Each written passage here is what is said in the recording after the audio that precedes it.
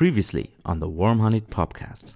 This may come to as a shock to most of the people in our Marvel fan group. I have never seen a Captain America movie all the way through. Do you have any idea what they got Captain America out of at the beginning of Avengers? He was in a bind. For sure. Was he in like some kind of problem? Or was he... What is this where we unfreeze him? If you unfroze a man from like World War II, wouldn't he be like a horrible racist? I know that he has a very special friend named Bucky. Hey there and welcome to the Worm-Honeyed Podcast. It's a podcast where we find our one true pairing in media only one of us has seen. We've talked about what to expect from Captain America, but before we get down to that for real, this is just Tobias talking now. I really dropped the ball W/R/T audio quality on this one. It might get rough to go through, so consider yourself quality warned. It's only looking way up from here on out, I can promise you that. With that out of the way, let's get real about Captain America. Hail Hydra! No more niceness. One of these days, I'm gonna have a stick of my own. So are you two. You. Don't do anything stupid until I get back. How can I? Taking all the stupid with you. You here with a mission, sir? Yeah, welcome to probably our first episode of the Worm-Honeyed Podcast. We don't know that yet because it's so far into the future. But at any rate, I am Tobias Lutert, hailing from Germany, or Gremini as we say. And with me is Allison Staub from New Orleans. Hi, Allison. Hello, how's it going? It's going very great so far. It's late in the evening. So there's about, I think, 6 hours of total available hours per week that we can record because of time zone difference and other constraints from our daily life. So it's very late where I live. It's currently we're recording at 10 p.m. on a Saturday night, and you have a lot of hours in your day left. Yes, it's 3 p.m. my time. I actually just got back from general election. We have an election happening in the United States today, or at least several states have runoffs. So I just got back from doing my civic duty. So that might make things a little bit interesting because before we started recording, not really felt it. Because the day for me is long. I have a toddler to contend with, and basically I'm done at this time. The good thing is once you get off the couch, it's all gone, and feel like a newborn, like a new man. I mean, I feel you a little bit because yesterday was our company retreat, and as we all know, I work in marketing, which means your normal work days are filled with booze, is what that means. Yes, but this was a special day, so it was especially boozy. So I'm on the coffee train right now, nursing a little bit of a hangover. Oh, I'm feeling you there. I felt that today as well because I've had some friends over yesterday, and I did two horrible things. The first thing is I drank about 6 pints of beer or something like that. That'll do it. Please remember, I was on solo dad detail today. The other is, well, we ordered in burgers, and those were amazing. But when they left at midnight, I was still hungry and rewatching Rogue One. And guess what I did? I ordered a pizza. Wow, you did double dinner. I did. And not only double dinner, but double gross dinner in a manner of speaking. It was quite something. Double heavy dinner. Wow. Let me just say, I was not feeling life in general. So you have actually watched a lot of Captain America over the last few days. You've really been going at it. So I expect the result of copious notes, which I have already also taken. But before we do that, let's maybe back up a bit and go to the before times, the time in your life, the the capstone to the awkwardly long part of your life that has been Captain America the movie free. Yes, I was sadly without any Captain America viewing. I was actually surprised that the film opens with the only thing that I really knew about Captain America, which was that he is frozen caveman lawyer. What is it? My God. Base, give me a line to the Colonel. 3 a.m., sir. I don't care what time it is. This one's waited long enough. He gets unfrozen several times, and we get to see that at the jump. I was surprised that that's the kind of bookending device for the movie itself. So it's Captain America First Avenger. Did this come after Iron Man or before Iron Man? Afterwards. So Iron Man was the very first movie in what we now know as the MCU. And Captain America is basically the end of the spooling up to the Avengers movie. So this is 1 year before the Avengers movie. This movie came out in 2011, and it basically sets up. It's one part of the setup for the Avengers movie. So one part is the Thor movie, which came out I think 1 year before that, and why that is important we'll see in a bit. Right. We start in the present, and then we flash back twice. First to Hugo Weaving being evil. And coming for the Tesseract, which I was surprised to see so early in the movie. I thought it was interesting that we don't really open with a Captain America reveal.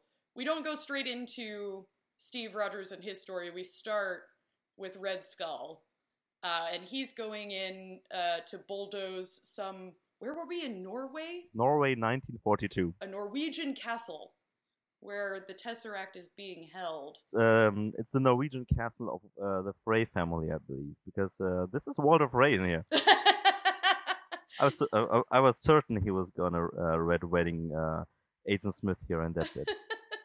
Or Agent Schmidt. I'm calling him Agent Schmidt because that's actually Johann Schmidt is his name in his thing. Yeah, is he Dr. Schmidt or is he just Johann Schmidt? I think he's Obersturmbannführer Assface, but I'm not sure about that.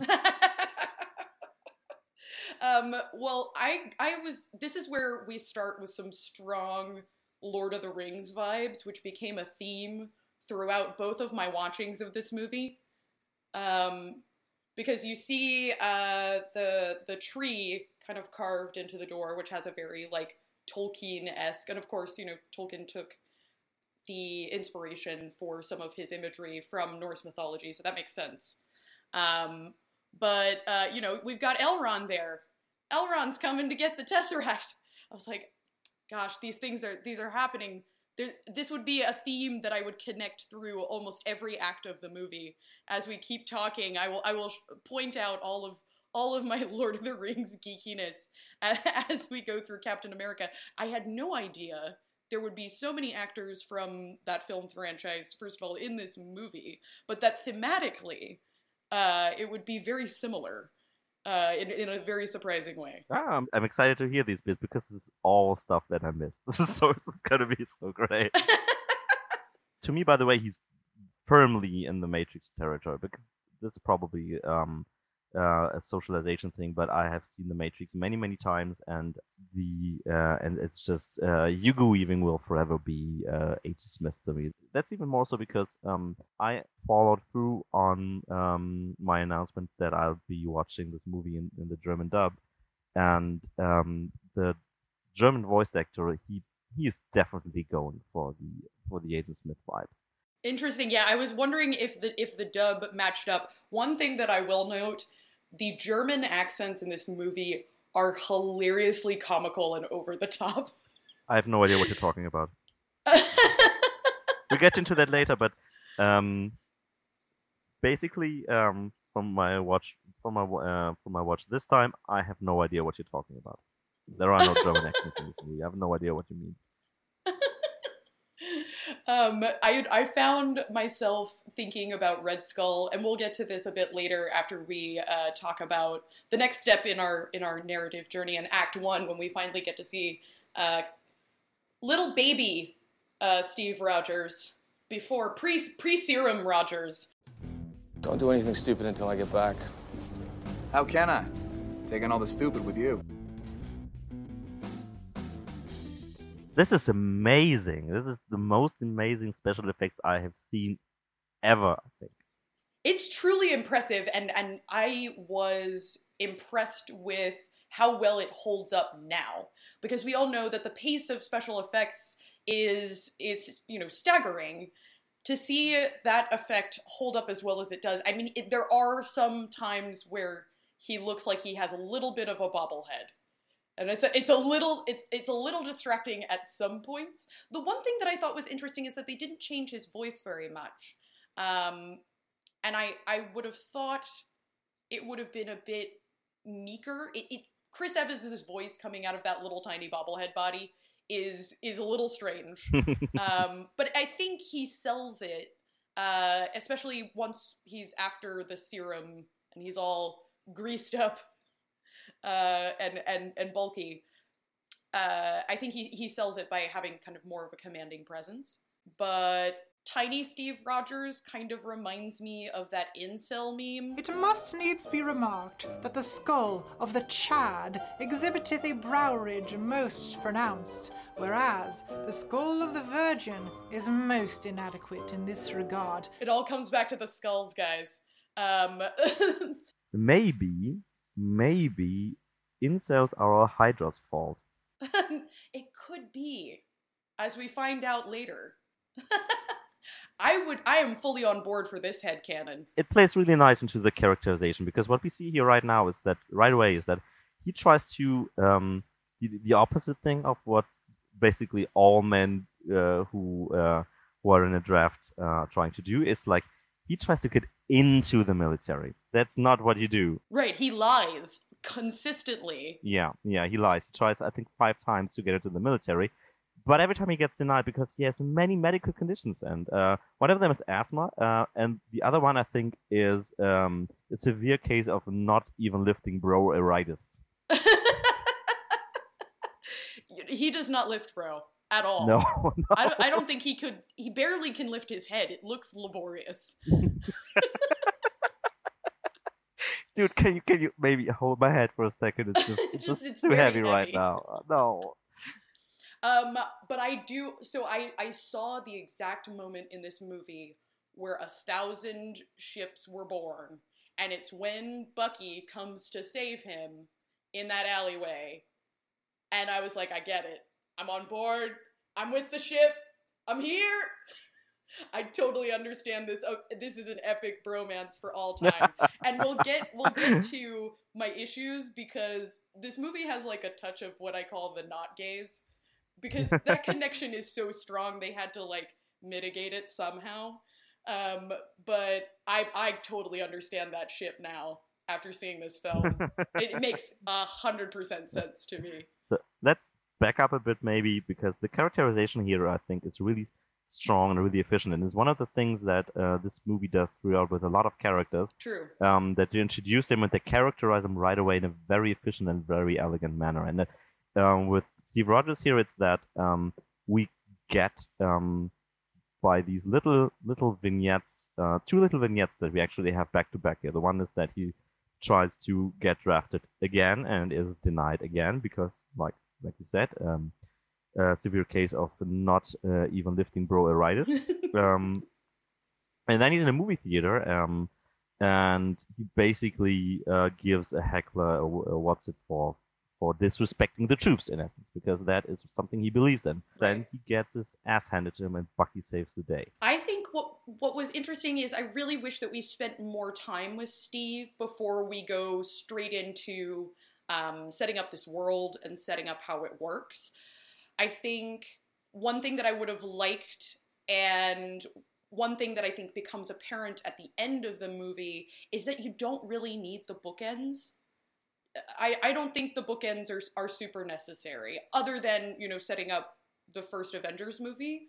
Yeah. But I don't even think that's necessary. I would have rather them spent more time with Steve, maybe at home, or like a little bit more about kind of his day-to-day life, to get a little bit more of a hold on that character. I do agree. I think the scenes that they do include are efficient.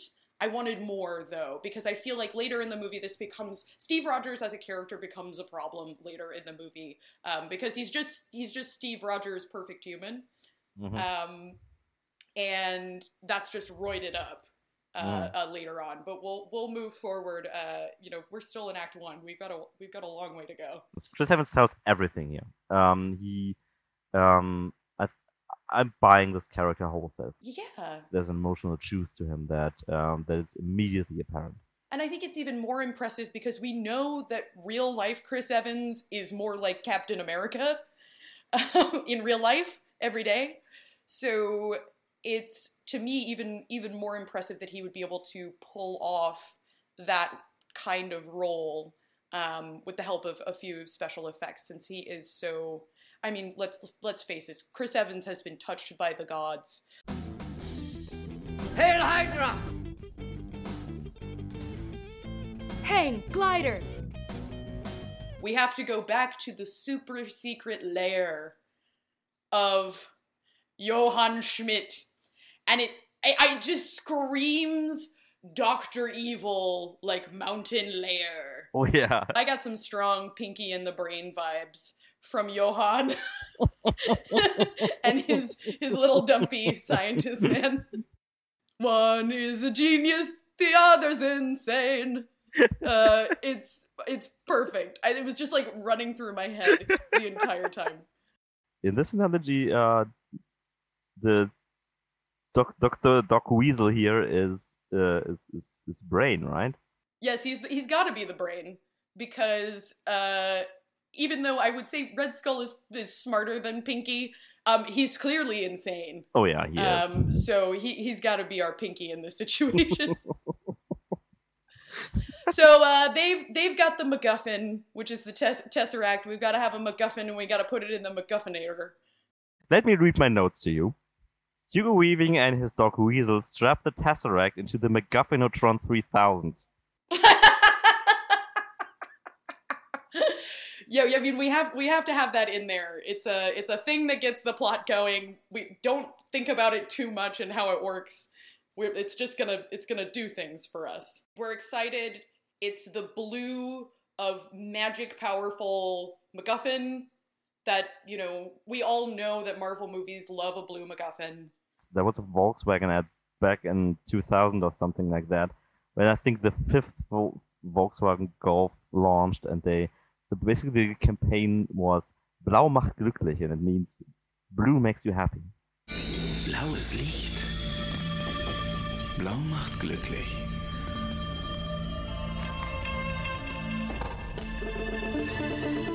This is exactly what happened in the scene. Nice. Yep. Blue makes them very happy, it turns out. They are very excited, but I was waiting just any moment. I was like, they're gonna just like put their heads back and start maniacally laughing, like I was waiting for that scene in Austin Powers where everyone's like doing their evil laugh. I was kind of expecting things to go horribly wrong. Right in the scene, because Hugo Weaving wants to turn it up to 11 basically, and Doc Weasel doesn't. And I would have expected him to turn into the Red Skull at this particular point in the movie. I was waiting for that too, and it was kind of a surprise that's not how this story goes. Maybe it would have been too I don't know. I mean, it would have been very cliched if they had. It's kind of cool they didn't. Yeah, but they fall into another cliche later with that reveal. He's a Scooby-Doo villain. Spoiler alert! Yoinks! Yeah. I actually dislike this scene because there's nothing going on here. Except for Hail Hydra! Which is, really on the nose. Hang glider!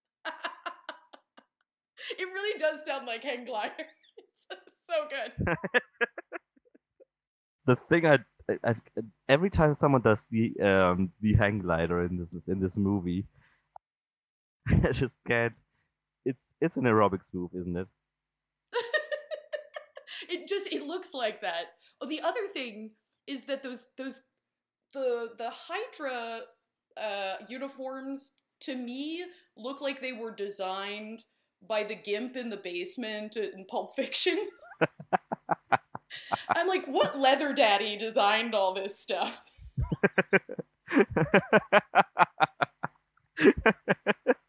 Well, Something that says Leather Daddy? Oh, is there such a thing? Hey, gang. Mind if I squeeze in here for a moment? Oh! It's very, all Hydra is like at the epitome of fetish fashion, I have to say. They are just like working it. They've got a lot of leather, a lot of zippers, like weird eye closing things. And of course, we have to have our evil skull tentacle symbol of Hydra to mimic that of our Nazi counterparts. what do you think are the odds of the secret Hydra lab being located at the Berghain Club in Berlin? I don't know that reference. It's one of the most famous clubs in the world right now. It's basically an old-ass, big-ass bunker, and it's the techno... I mean, Berlin has a lot of techno clubs people want to go to, but it's the Berlin techno club you go to when you're in Berlin, or not go to because the bumper... There's a very great chance that the bumper might just send you away, send you packing it, in essence. It's a very exclusive club.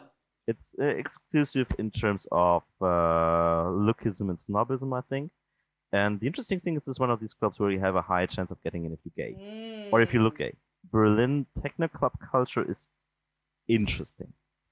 For one, it's very fluid in its expression of gender, and it's very fluid into. Let me put it that way. It's very fluid in terms of what it thinks is still making out on the dance floor. A very permissive environment. Yes, very, very, very much. Sounds like a fun time. Yeah, I think it is. I have not been into one of these clubs, but I am aware of what goes on in there.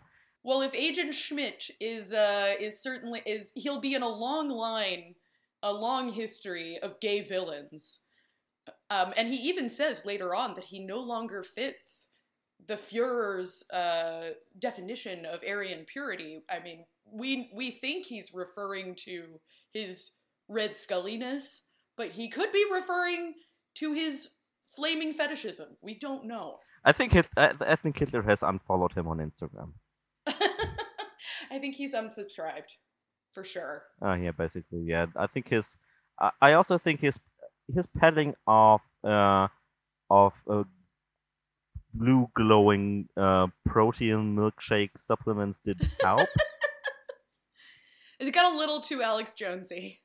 Yeah, definitely. But the before and after shots on Hugo Weaving are kind of impressive. So that's what sets him and Alex Jones apart. Right. The thing that I don't get about Hydra, what is Hydra's mission? Like, what is their goal? Other than world domination, which is, like, as a motive, not the most compelling. Yeah, that does not seem to be any ideological core to that, isn't it? Because on the one hand, fascism is kind of fluid in that, because right. Any ideology, any content ideology, be it anti-Semitism or any kind of xenophobia, is merely tacked on. So the ultimate ideology of fascism is to project strength, and I think Hydra is that. It's fascism stripped to its core. Definitely. Well, and I guess I wanted more of a stronger narrative. Like, okay, I know Nazis are here for racial purity and for, like, a certain type of human being to exist, and the ascendance of a quote-unquote master race. I get that. Hydra eventually branches off from this ideology and wants... What? I'm left at a loss, other than kind of the Magneto argument, which is that Johann Schmidt has in becoming Red Skull, has surpassed humanity in some way. Well, for one thing, I think he has suppressed the evilness of the Nazis, which is kind of a feat. So, I mean, the idea of I think what he's feeling at his heart is, Nazis just aren't fascist enough for me anymore. They're just not doing it for me. They're a little too weak for me. I want more fascism. They only want to eliminate Jews, and that's just not enough for me anymore. It's just not doing it anymore. It's not enough. Let's get rid of all humanity. Yeah, just turn a few select guys into Übermenschen and be done with it. This is really, by the way, the movie where I can just, drop a few German words here there. Not even trying to make them sound English or fit into my normal sentence, just dropping them. It's also the best movie I could have started out watching in German. There's some things coming that are just safe. Yeah, I think that's one of the weaker parts for me is just the lack of motive, I think, for Hydra, or it just doesn't seem like they spend a whole lot of time on it. Not that we need to, because just visually alone, we know from the get-go, they're the baddies. Have you noticed that our caps have actually got little pictures of skulls on them? In another sense, I get it. Like, if you're like a Korean Nazi or something like that, and there's a point where you see an opportunity to grab onto power and just twist these ideologies of the Nazis, which is projecting toward an Übermensch and a Herrenrasse, a master race, and things like that. At some point, these things become meaningless, I guess, in a way that makes you just twist them into something unrecognizable and kind of pointless. So I kind of get it in a way. It doesn't mean that I think there's clear motivation for Schmidt, because I agree with you, there isn't. But to me, it kind of makes sense, and also, I just love that twist in a way, because the thing about Schmidt and Red Skull is he's such a good villain, because, Nazis just weren't evil enough for him. And that's awesome. Well, and so one thing that, as we're talking about this, it makes a lot of sense for the style of movie we're going for. Like, this is, we're kind of hearkening back to the propaganda days of when Captain America was first created. So it makes sense that he's just pure evil, and that's his deal. We don't really need much more than that in terms of who we're supposed to like and who we're not supposed to like. I don't like bullies. I don't care where they're from. I think this movie is very smart in the little ways that it tries to characterize Steve Rogers. Because it really doesn't want to bog down everything. They know that the action of the movie starts when Steve becomes Captain America. So you got to get to that relatively quickly. I was actually surprised how quickly that happened. All of a sudden, Stanley Tucci's here, and he's like, you know what? I see that Steve's got some grit here. We get this great line that Steve says. Stanley Tucci's character, who's a German scientist, asks Steve, why do you want to go to war? Do you want to kill Nazis? That's a great line. It's awesome. I just don't like bullies. Oh, Steve Rogers, perfect human. Oh yeah. You buy it. I just bought it. Yep. Oh yeah, but of course, because Chris Evans is so charismatic. You're like, of course, Angel Face Man. You're adorable. Captain Angel Face. Captain Angel Face. Yes. The character of Stanley Tucci's character here is interesting. I didn't note his name, but that's maybe not a good look to say as a German, but I'm gonna go ahead and say it anyway. He has resting Jewish face, I think.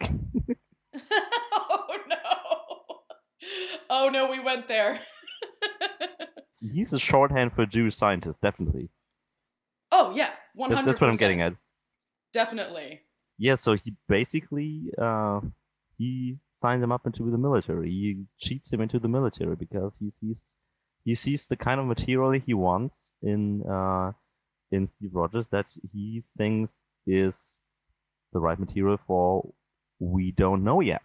We switch a little bit back and forth between what happened at Agent Schmidt's Berghain Club and what happened with Captain Angelface. Because he gets to go to boot camp, he doesn't do well. No. So he's there with all these other potentials to get the Übermensching. This is also the introduction of Agent Carter, who I love. And it's so good. The first time we are introduced to her, she kicks a man in the balls. She punches someone. Yes. Or does she punches him in the face, but it's a wonderful moment. She gets talked down to and sexualized, and her response is just abject violence, and I love it. She really didn't want to do that. It's not just stone cold badassery. It's she's defending herself, and she doesn't really want to. No. She's also asserting authority in the only way that these men will understand. Yeah. And Haley Atwell projects that, and it's awesome. Haley Atwell is doing a bang-up job at portraying this character. She, in not really a first for this movie, she establishes what and who Agent Carter is right away. In the first instance we see her, and it's only deserved she got a show for that. Atwell's just like acting circles around people, which I love. It's really, really, really putting her A game on, and I absolutely love it. We're treated to a training montage, and during this montage, we pause briefly for a flag retrieval mission. It's such a good scene, but it also gives me problems. So during the scene, we see all of the recruits are told the first person to get to the top of the flagpole, take the flag down. Instead of, running back to the base, they can ride in the car with Agent Carter, which is supposed to be kind of the icing on the cake, right? And nobody's been able to do this in the history of the boot camp. All of these men are trying to eagerly get up to the top of the pole. It's just not happening. So they all decide to give up, except for Steve Rogers, who decides to pull the pin out from the bottom so that the pole falls down. He picks up the flag, chucks it away, and gets in the car. So good. I love it. Brains over brawn. Yeah, it's a great way to establish that he's not only awesome and an angel in scrawny human form, which is about to change. The scrawny human form at least, but he's also smart as hell. I like that, and I wish we had more follow through with that, because I feel like we get this really good example of Steve Rogers as a good problem solver. I feel like there's not a lot backing that up, but maybe we get that in future movies, so I'll let that one go. We have one more important scene to talk about in the training montage, which is the Steve Rogers throwing himself on a grenade. A fake grenade. But as a test of his mettle. A fake grenade, no less, but he doesn't know that. So there's Tommy Lee Jones is also in this movie, and he's killing it. He's killing it. And so Tommy Lee Jones, the only reason you have Tommy Lee Jones in a movie is just he can look like he is totally over everything all the time. Like, he is sick of your shit. And that is just like his resting face, is just sick of your shit. Resting sick of your shit face, yeah. So he's here, and he's, from the get-go, just sick of Steve Rogers' shit, and he's also sick of Stanley Tucci's shit, because Stanley Tucci is a complete and utter Steve Rogers stan, and just loves this kid and wants him to be the candidate for his next experiment. So they have an argument over this. And Tommy Lee Jones is not on board. He's like, this scrawny kid can't do anything. Why would we choose him? He's not a soldier. Clearly a weakling. Doesn't make sense to me. And Stanley Tucci throws out a fake grenade. Everyone starts scattering, thinking that it's a real grenade.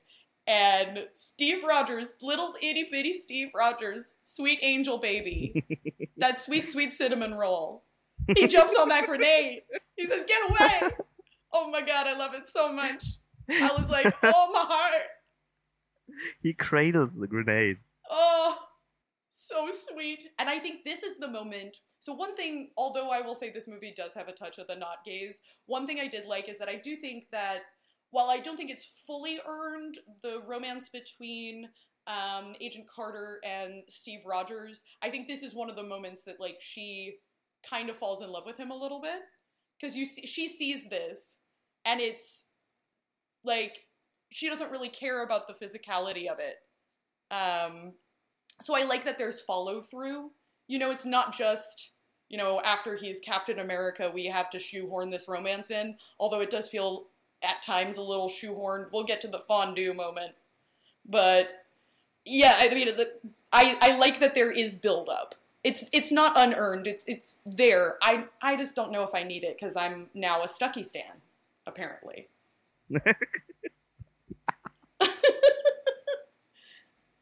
Oh, these portmanteaus are fun. But yeah, this is the thing that confirms that Steve Rogers is going to be the candidate for this program. And we get another callback. Yeah. But let me just stay with Agent Carter for a little bit, because this is this thing they do over and over again. They think of making these little reaction shots, these little. We keep coming back to her. There's other little shots that come, these little reaction shots that establish things. You just need to cut back to her for 1 second reacting to this, and you have some amount of earning the romance. That is good filmmaking right there. Definitely, and I think it's also really good acting, because she doesn't have to say very much. It's all in the face. You know exactly what's going on there. So, you know, kudos to her. So that settles it. Steve Rogers is getting the Übermensching. He's gonna get the Übermensching, and so we have this adorable little scene where Stanley Tucci sits Cap down. And you can say it in the American way. So basically, a Übermensch is someone who always gives 5 stars, right? Yeah, I guess. I don't really know. I don't really use that word very often. It's mensching while Ubering. It's being the menschiest mensch. You're the menschiest. Jesus is arriving in Honda Accord. But no, we get this adorable scene, and this is, again, I was like, I'm telling you, this movie is essentially Lord of the Rings retold with Cap. Because the reason that they pick Steve, as Stanley essentially says, is that he didn't want somebody that had a lot of power. So Steve's superpower is exactly that he has no power, much like Frodo and the Ring. You know, it's like, worst case scenario, if Gandalf gets the ring, he turns into a horrible monster. But, I mean, if you get the ring, Frodo, I mean, the worst thing that could happen, you might be a golem. Like, that's all that's gonna happen. I think the realistic case is he just eats scones all day. But the thing is, it's also, I think, Lord of the Rings is probably the movie that has the case of the not gays, because Jesus Christ, this is just a little tangent here, but there's no stronger bromance in cinema history, I think, than Frodo and Samwise Gamgee. Yeah, and why do we gotta shoehorn Rose in there? Just, again, for the not gays, right? To be like, he's really not that gay. Like, it's fine. Like, can't we just, like, enjoy the bromance, guys? Like, do we really? They're like, oh, we're gonna lose the straight audience. Quick, get a girl in here. It's too much, too many dicks on the dance floor. Hurry up. I think this is just another case of the bi guy resettling into the straight default. It's sad, really. Yeah, it's sad. He gets the Übermensching, and this is one of the it's one of these events, right, where there's bigwigs from the military and politics there, and boom, Steve Rogers' perfect human is fully formed. Captain America is here, guys. And he is a sight to behold. Yep, he's Captain Angel Beefcake. Angel Beefcake, that sweet, sweet cinnamon roll. But what's so adorable about him... What's so adorable about him is that, like, his personality is unchanged, especially in the beginning. Like, he's still, like, profusely apologizing and be like, oh, sorry. And he's, like, this big, beefy man cake now, and it's absolutely adorable. I love it so much. So, all hell breaks loose, though, because Thorin Oakenshield, Richard Armitage, he is here to steal some of the serum, and he kills the doctor, which surprised me. But I guess it makes sense because we can only have one Captain America, and if we had this technology, we'd have like a shit billion of them. Which was the original idea. Right, to make like an evil army. But anyway, he runs away, and as our sweet cinnamon roll is cradling Stanley Tucci in his arms, Stanley Tucci reaches out and touches his heart. And I was like, oh, my heart, oh, so sad. But there's no time to mourn for Dr. Stanley Tucci because Steve Rogers has to go superhero it up and try and get Richard Armitage. And oh boy, that's quite a chase scene for Richard Armitage. And there is a child that is thrown into some water and a submarine, and eventually Cap gets our man. But as is, I was completely unsurprised. We all know that if you are evil and you are part of an evil organization, that you have to have a fake tooth that's full of cyanide to kind of self-destruct. Well, to be fair, the Nazis invented that. The Nazis actually did have that. Which is great. It's brilliant. And it's used maybe a little too much, but in this movie makes sense. Yeah. And before Richard Armitage dies, he gives us another Hail Hydra. Hang glider! Says that, you could cut off one head and a new one will grow in its place. We're always here. That's such a corny line. You can cut off one head and there will grow another. Well, it literally is like Dr. Evil. Like, we're so cliche. It's like, ooh. They're like not really playing this subtly. No, not at all. Hydra's not subtle, guys. No. We head back to figure out, kind of do a post-mortem on what just happened. Basically, Tommy Lee Jones is like, well, without the doctor, we're not going to be able to replicate this serum for probably years. And I only got one of you. So, Agent Carter, Howard, we're heading out to find out where these Hydra people are. But, Cap, you're useless to me. We're gonna stick you in the lab and we'll study you to see if it'll help us make this serum. Cap gets another offer, which is a nice little nod to Captain America's origination as war propaganda. And he becomes a propagandist. But before we can segue straight into that, we have to go back to the super secret evil layer. We have to go back to Pinky and the Brain, because they're cooking up something. But it turns out that the Nazis are not happy with Hydra. They haven't produced any guns, any weapons, and they think that Schmidt over here he's gone cuckoo bananas, because he believes in magic. And here's where we get to test out the evil MacGuffin machine, which vaporizes people on contact, it turns out, with a very cool blue vaporizing effect. Hashtag hot take here. In a way, there's an alternate universe where you could say that Agent Schmidt is actually the good guy in this movie, because he's the only one who killed Nazis. I think you nailed it on the head. Maybe we should be pro-Hydra. Hang glider! Think about it. Maybe this is just an inside job gone horribly wrong. I mean, it's true. I mean, we don't see a single Nazi killed except for by Hydra. So, yeah. I mean, but then again, we've got that evil skull squid that tells us that, they are the baddies. Yeah. We know historically that skulls might be telltale Maybe. sign that you're the baddie.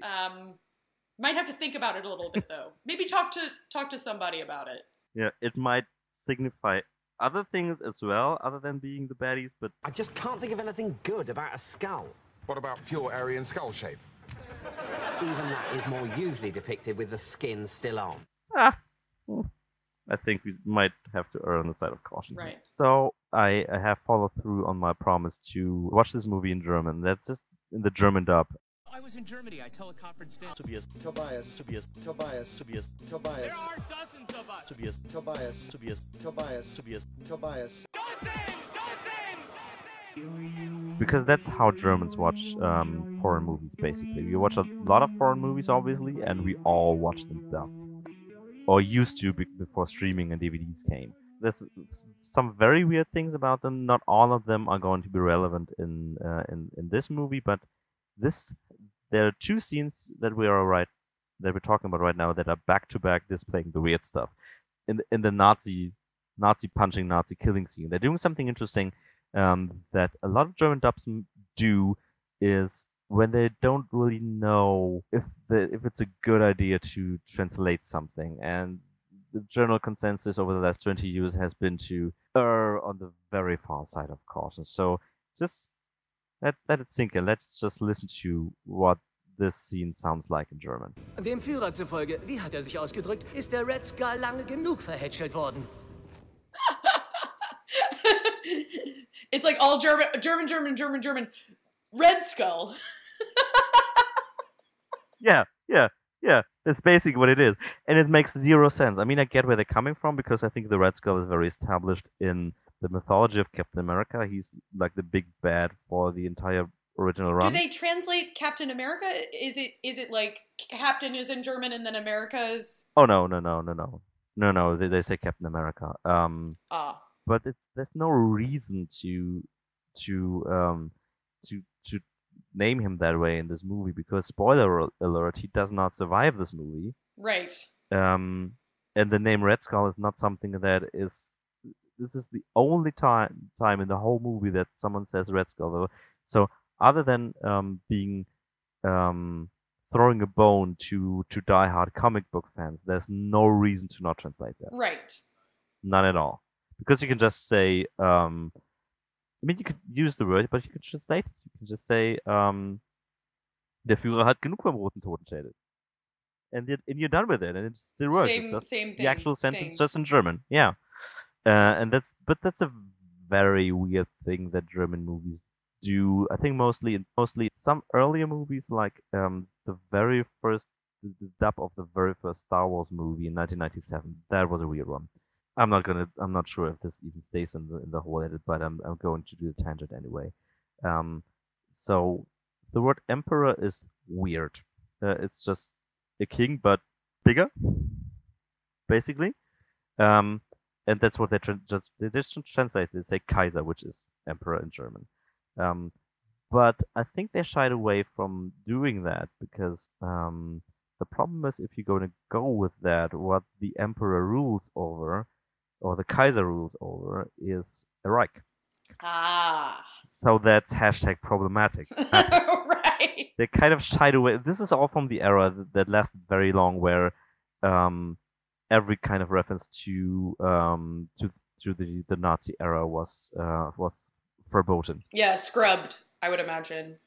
Even German evilness was scrubbed from Hollywood movies. So try talking to a German about Hans Gruber. You can't, because Hans Gruber doesn't exist. Oh. The bad guy in Die Hard is not German. Not in the German version of this movie. What? Yeah. What is he? Just a guy. He's just a guy. What? I just had my mind blown. That was like... I don't even get why they did that. Yeah, that doesn't make any sense. There was a really big craze on English loanwords in the 90s, and it got so over the top in the early aughts that people basically stopped. I know France has like specific rules about this. Like, this is why French youth media goes all over the top with English loanwords. German youth media does that too, but these magazines for teenagers, they are insane. I don't know who's supposed to Kids read with that, the hip lingo. Oh yeah, very hip. Yeah, but I think it went so overboard in the late 90s and early aughts that people realized how stupid it actually is, because Germans tend to overestimate their proficiency in English. So they tend to think, I don't have to look that up, I know what that means. And that has mixed results. I would imagine. Like, there was an ad back in the aughts, and I think that was peak loanword. Peak invented loanword, I have to say. Where they had backpacks, which in itself has a German loanword in English. I mean, if we're talking about a rucksack, the German word is Rucksack. This is just a German word. Yeah. Went with body bag. No. That's not it's good. It's the bag you wear on your body. No. It's the bag you wear on your body, obviously. You keep using that word. I don't think it means what you think it means. Inconceivable! Oh no. That's unfortunate. It truly was. And I think that particular instance was peak loanword. Peak loanword is not something that the translator for Captain America has heard about yet, because it's far from the weirdest thing that happens in this movie, because one of the weirdest things comes next. Captain America becomes a propaganda icon for the war effort. Specifically for selling war bonds, and doing kind of a song and dance for various towns across the United States selling war bonds. Listen to what the song and dance sounds like in the German dub of the movie.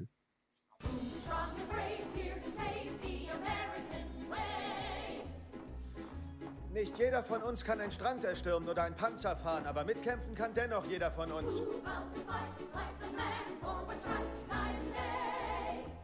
Kriegsanleihen der Serie E. Jede, die sie kaufen, ist eine Kugel im Lauf der Waffe ihres besten Freundes. Interesting, so they didn't translate the song at all, they just translated the interstitials, which is a weird juxtaposition to have. The juxtaposition of those two things together feels so wrong. It's super wrong. I literally did a double take when I watched that. It feels like two propaganda systems had like a clusterfuck baby.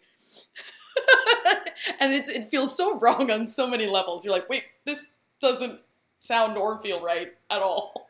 But we have a hard cut in this scene from fireworks, American flags, 50 to 100 showgirls, Cap holding a motorcycle above his head, smash cut to he's on, a tour of the troops, trying to put on this show again.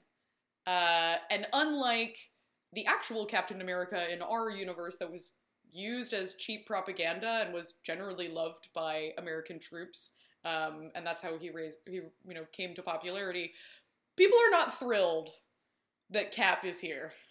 The particular troop that Cap visits is 5 miles from the front line, and they've been through quite a lot, and they're not here for the song and dance. And he's treated to tomatoes to the face, which is another wonderful cliche. It starts a cascade of cliches in this movie. The whole segue from the propaganda to him being at the front lines, I think it's all very organic. And even him reuniting with Agent Carter while scribbling emo things into his notebook.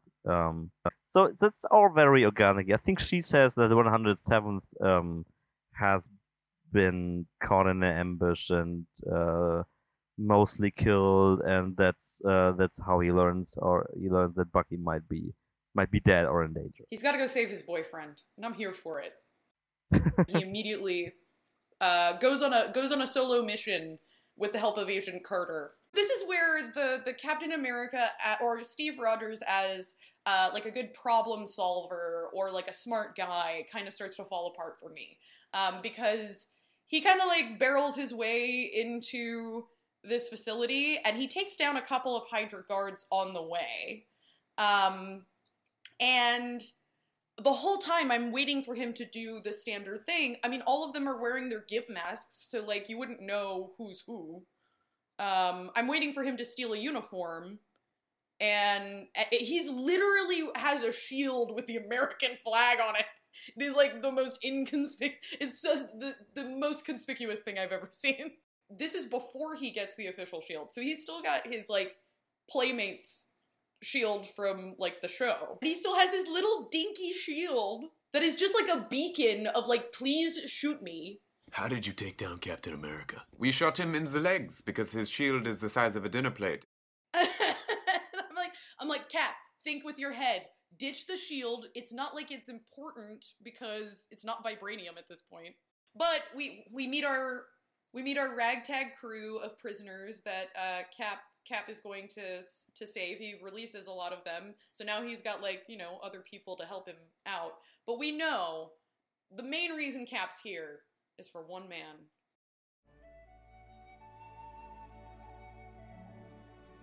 I think it's a little more than friendship. The minute that Cap and Bucky see each other, Bucky looks haunted. Like he's been like tortured, experimented on. I don't know what's going on with Bucky, but my heart breaks. It's right around like an hour and 4 minutes into this movie, and I am officially a Stucky stan. I'm here for it. They lock eyes, and I'm just like, I get it. The chemistry is there. I can see fan fiction just like overflowing. Just, there's so much in that look, and that bromance, and that embrace. He's like carrying poor Bucky, who's weak and sad, and we're trying to get out of this place. Meanwhile, Red Skull's like, well, looks like the prisoners are taking over, and time to just like nuke the place. Let's just get rid of it. We finally get the Scooby-Doo villain reveal. You know, so Johann Schmidt takes off the mask. Yeah, it's not a creative nickname as one would think. It's pretty on the nose, I'd say, or lack thereof. Oh, what you did there, I see it. But yeah, we find out that Red Skull took an earlier version of the serum, and it made him eviler, and gave him the Red Skull appearance. He took a level in Nazi in TV shows parlance. There's a lot of fire going on. There's like the catwalk, I think, kind of like does this like boat kind of like segmenting thing. Dr. Brain in the back like pushes a button and it pulls them apart, so we don't get to really see Red Skull and Cap go at it. But now Bucky and Steve, they gotta get out of here, and everything is exploding around them. There is a very tense scene where Bucky has to like walk across a railing that's like about to fall, and we all come out of this victorious. Cap returns with a whole bunch of prisoners all alive, much to the chagrin of Tommy Lee Jones, who is angry but also recognizes the accomplishment that has happened. Yeah, I think it's not only recognizing the accomplishment, he thinks this is truly a good thing. And I don't think he's grumpy about it. He's just the kind of guy who just can't show it. Right. He's too stoically masculine. He can't let those feelings show. But he's a good guy. He's a good guy deep down. He just believes in manly men. So we get this new scene. Now we've got to figure out. We're only halfway through the movie at this point, and I am astonished. Like, I looked at the time code, and I was just like, what? we have another hour? Like, what? We've already done so much in this movie, but no, we've got to find the next layer for Red Skull, because we got to go after Red Skull, right? And this is kind of the thing where I admire the movie for its simplicity, because it's not in the age of double, triple, quadruple Batman gambits where the villain gets captured and then not, and what the hell? This is he's just evil. He has his evil facilities all over Europe, and he's gonna launch his Tesseract blue guns at America, I guess. And that's it. He's just evil. He wants to blow up the world, and Captain America is not having it. And that's amazing. And it's not even like he wants to blow up the world. He just kind of wants to conquer it. And I guess the escalation into the third act is not like, oh my god, doomsday device, which I appreciate. As so many other movies try to top each other, with doomsday device after doomsday device. This is more, there's not really a ticking time bomb, it's just we gotta get to Red Skull eventually. We gotta get rid of him. So we talk about the plans, about how we're gonna go about that. We have several different Hydra bases we gotta hit before we find the one where Red Skull is hiding. And we are treated to one of my most hated cliches in any film ever, and it is the romantic miscommunication or misinterpretation, where Natalie Dormer kind of forces herself onto Steve, and Agent Carter catches them, and it's like this, oh, well, I see that you were making out with that other girl, and now we have to do the whole, you misunderstood the that plot line to me is so overused, and it is so tiresome.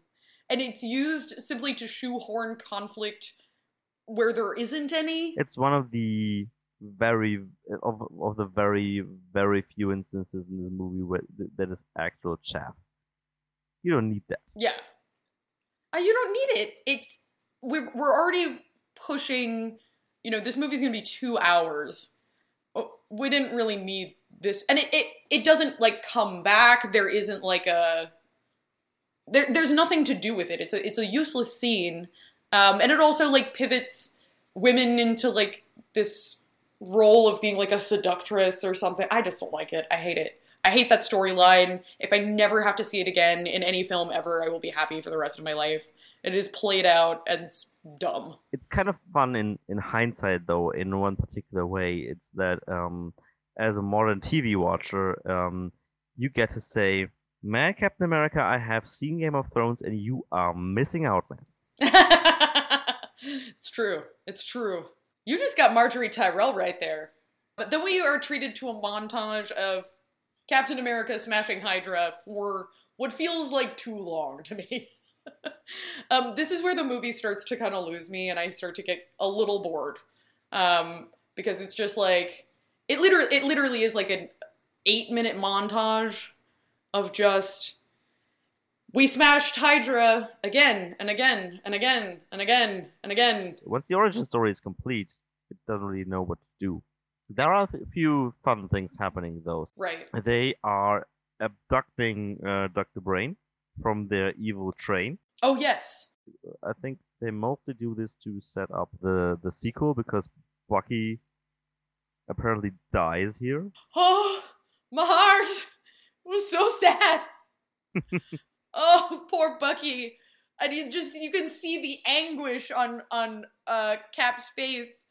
Oh, lost his best friend. I'm so sad. My poor sweet guy. baby. Oh, this is okay, I was the movie got me back, for a few minutes, because I was no! Oh. It's also really video gamey in this part, because yeah, they're getting onto a moving train, right? There's guys with double miniguns, and later there's flamethrowers and things, so the soldiers get increasingly video gamey, because there is a video game that does this kind of thing. It's the modern Wolfenstein games are pretty much like that. Oh. It's also setting up that they're capturing Dr. Brain. Oh yeah, the interrogation scene. They succeed in that, and Dr. Brain, and this is a fun scene. I mean, apart from the basic mistrust that Dr. Brain has for all this and how Tommy Lee Jones plays him, and there's I think my favorite of the fun little bits they have in this movie, of the instant characterization moments they have in this movie. So Dr. Brain enters the interrogation room, and there's a shot where a faucet is in focus. Ah, yeah. And Dr. Brain is seen looking at that faucet, and that is such a great shot, because you kind of know, as a German evil scientist, he has to think that they're gassing him. Right. And this is exactly what the scene plays at, and it establishes that, and it's so silly. It's just a look at the faucet. It's nothing more, and you know all you need to know about this character, and it's so great. This is maybe my favorite piece of instant characterization they do in this movie. I think it's good too, and I like that scene a lot. I think it sets everything up very nicely. What Tommy Lee Jones' character does here is really great, I think. Yeah, he basically pretends. No, he doesn't pretend. He basically says, yeah, we sent coded communication to headquarters that you communicated with us on all fronts, and very willingly. Oh, I sure as hell hope that that Red Skull didn't intercept that. That would be terrible. Oh, that would be so sad for you. So we leverage Dr. Brain to figure out where we're supposed to be going for Red Skull. So yeah, Cap goes to Hydra's HQ and immediately gets captured. But the thing that I don't really understand is why don't they just kill him? Like, they keep him alive and they bring him to Red Skull for a speech, which I get, thematically and from a plot standpoint. But like, why? Like, there should be a reason why. I guess, like, is it to talk Cap into, like, going dark side?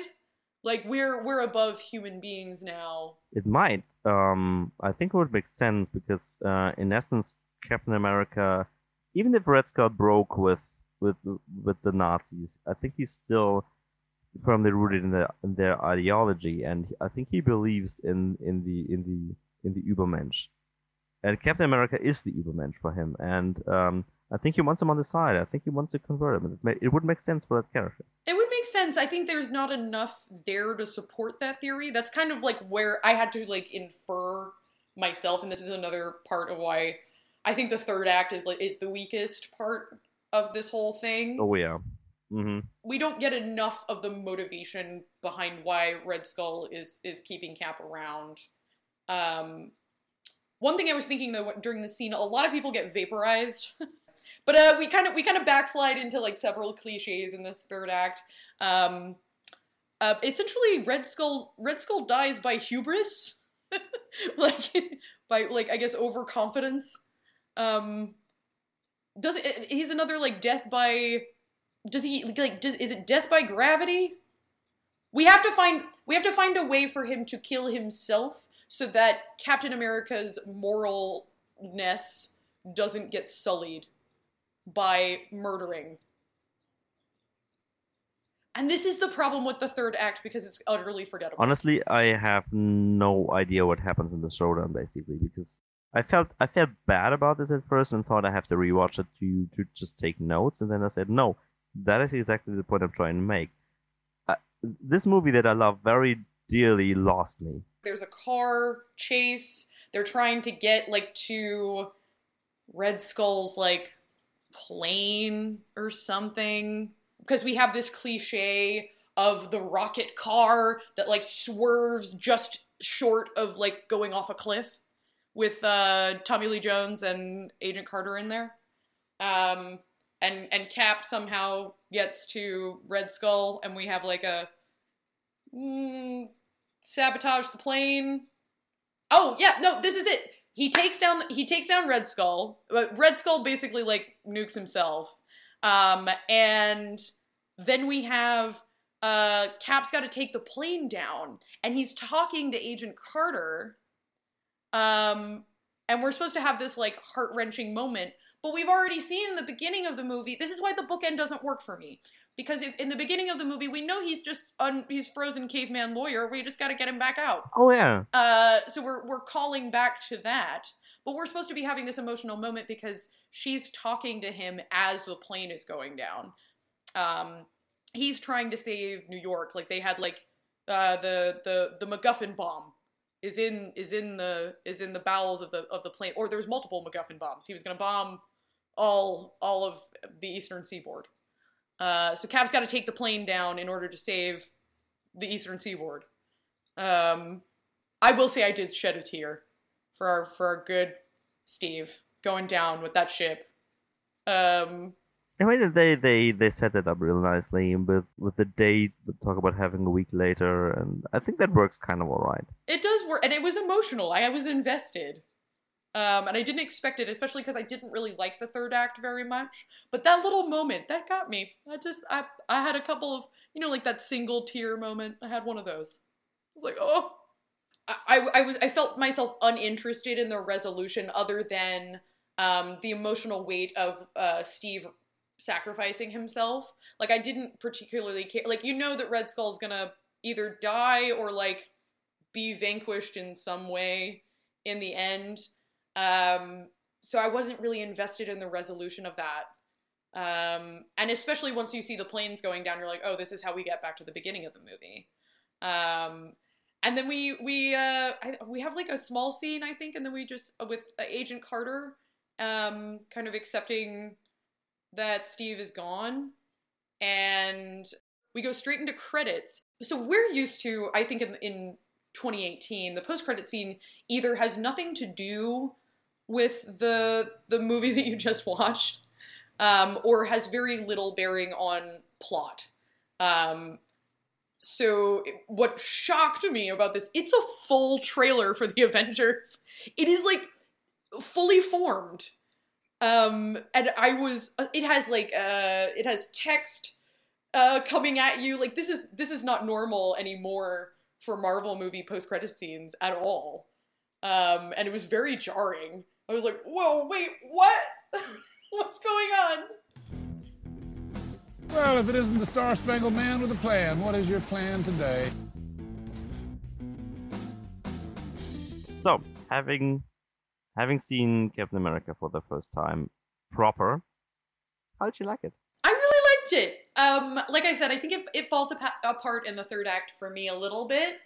But I don't think that impacted my overall enjoyment of the movie. I do wish the kind of big bad was a little more complex than it ended up being. But, and I also wish that we got more time to know, Steve Rogers before he gets, Ubermensched. I wanted to see a little bit more characterization. But overall, I was surprised at how well, especially the first 2/3 of the movie, really held my attention, and how endearing. I think before, in the pre-show podcast, I talked about how I didn't really understand Steve Rogers as a character because he just comes across similar to Superman as kind of just amazing, perfect guy. And I think some of that is certainly present here. But I was surprised at how much I like Steve Rogers as a character and how endearing he is. Despite having, somewhat not being characterized as much as I would like. And I officially understand Stucky as a ship. That is a ship that I'm getting on board. I'm getting on the ship now. I'm ready for the next movie. I want more of it. And I think the reason I always wanted to watch this movie is because I know that relationship is full of all kinds of complex angst in the next movie. And I can't wait. I am a glutton for Stucky angst now. I need more. Yeah, Bucky goes full on emo in the next movie. Oh, I'm so ready. I can't wait. He also gets frozen, apparently. Oh, yeah. Everybody gets frozen. So this movie, how did it hold up for you? Did it, do you remember it as fondly, like seeing it again? Did it exceed your expectations from, the viewing from a long time ago, or? It did and it did not. I think interestingly, what I always liked it for its simplicity and how it pits Captain Angelic Beefcake against the super evil Nazi Übermensch, and that's the part that really holds up the least for me. Yeah. Really, the confrontation is kind of wishy-washy. I wish it had more meat to it, like it had more ideologically going on, and or like there was more of a personal conflict between the two of them. There's just like not a whole lot there. It would have been a lot more fun if there was if Schmidt had been in effect jealous of Captain America's Übermenschiness. Or like trying more to convert him over, and have more of a compelling argument for that. And maybe have that the conflict of the movie, like maybe him even threatening to succeed. Right. Like the thought of having Captain America as one of the baddies is frightening. It's terrifying. Oh yeah, of course, terrifying. And I think that's what makes Magneto and his argument much more compelling to me. It's that, and then there's the added aspect that mutants in the X-Men universe are persecuted in a way that, Captain America is not. I like that argument more because it makes sense, and it also causes conflicts amongst characters, and you have X-Men characters kind of shifting sides all the time, because that argument is often compelling, and or some kind of inciting incident causes them to go over to Magneto's side of things. So I wanted a little bit more of that. But yeah, overall I was impressed, especially because it's a movie I've tried to watch several times. Do you know what lost you those first few times? I think it was the bookends. I remember starting the film and watching the beginning of it, and it just doesn't. I really do think that the bookends hurt the movie more than they help, because it just takes everything to a screeching halt. I would have much preferred if we got rid of finding the plane in the opening scene and we just went straight to Steve. Or we went straight to the first scene where Red Skull's trying to, bulldoze into that Norwegian castle to start everything off. I wish we didn't have to flash back. We could flash forward at the end. I think that would be fine. Or even just flash forward in the post-credit scene. But I don't think the bookends help. The whole plot just literally comes to a halt. And I don't particularly care for it. I don't think it's necessary. You could have cut out 15 to 20 minutes of this movie and I don't think it would have changed very much. And I think keeping in mind that this is only the second movie in the MCU, so this is very early, and it wasn't quite clear whether or not this whole universe was really going to take off. And then, keeping in mind... It's a third, but yeah, the point stands. Well, Iron Man 2 came out before this? I would be surprised. Thor and Iron Man came before that. Let's double check this while we have access to the internet. We can find this out. Maybe even, let me think, maybe even Iron Man 2. Oh my god! So, Iron Man comes first in 2008. Incredible Hulk again, 2008. Iron Man 2 comes out in 2010. Thor comes out in 2011, and Captain America is actually the fifth in the fifth movie, because we had to introduce all those characters, right? That makes sense, but still incredible to see. This is phase 1. So this is still a phase 1 movie, and it's an origin story. And I think keeping those two things in mind, I think it works a lot better than I expected it to. How is the dub? I want to know. Is this a yay or a nay dub? It's a dub, so it's an A. I mean, it's okay. This is going to be right for me, because as I said, I haven't seen... I've maybe over the last 10 years, I've seen 2 or 3 dub movies in total. I mean, German dubs in general are quite okay. So if you gonna live in a country that's stuck with dubs, Germany is a good choice. But dubs in general have some problems that I can't overcome. They tend to sound very sterile. Translators can't translate for shit.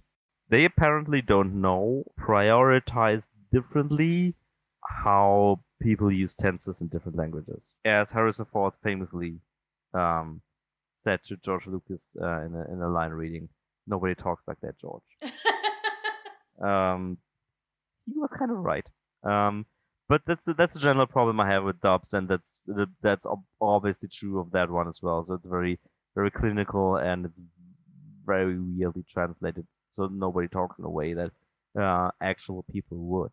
And it has little problems that are specific to an American movie that features German characters, because you don't get any accents. That's especially apparent with I think with Stanley Tucci's character.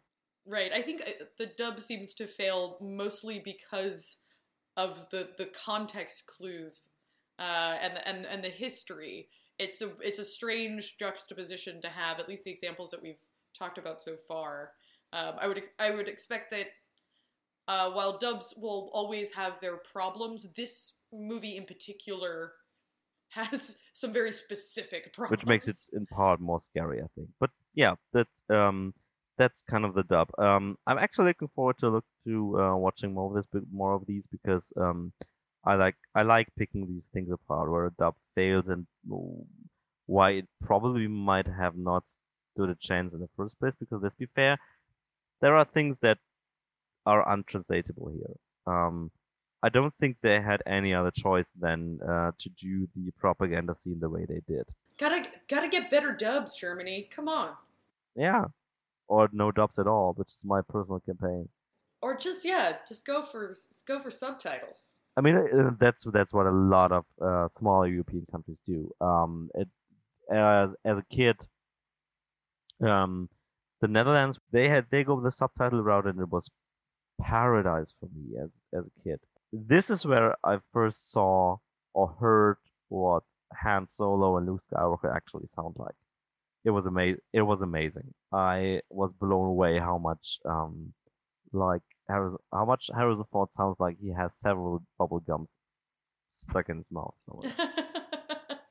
I was really surprised at that. Oh wow, that must have been crazy. There's actually in Europe there's a style associated with that. It's called mumblecore. Oh yeah, I've heard of mumblecore. I don't know if I would call Harrison Ford mumblecore, but he's proto mumblecore. Proto mumblecore. Also proto rapey mumblecore, but that's another discussion. Well, that's another discussion for sure. The next, if we ever get on the Harrison Ford kick, we'll have a lot to talk about. So at this point, we have to come clean and say we have no idea how to end an episode. No, I don't think we do. I think we often just love talking, and so it doesn't really ever seem to have an end point. Yeah, and we don't have a drunk Shimoda in any capacity. So basically, this is the point where at least we have some kind of structure that hopefully makes sense to anyone who is not us. Do we want to do like a rating system? Like we end with a score? No way. No, I hate those.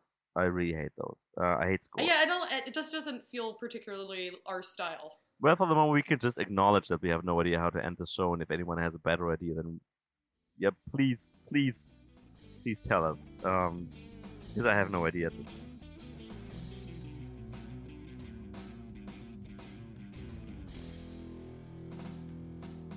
Look, I'm sorry about that little show back there.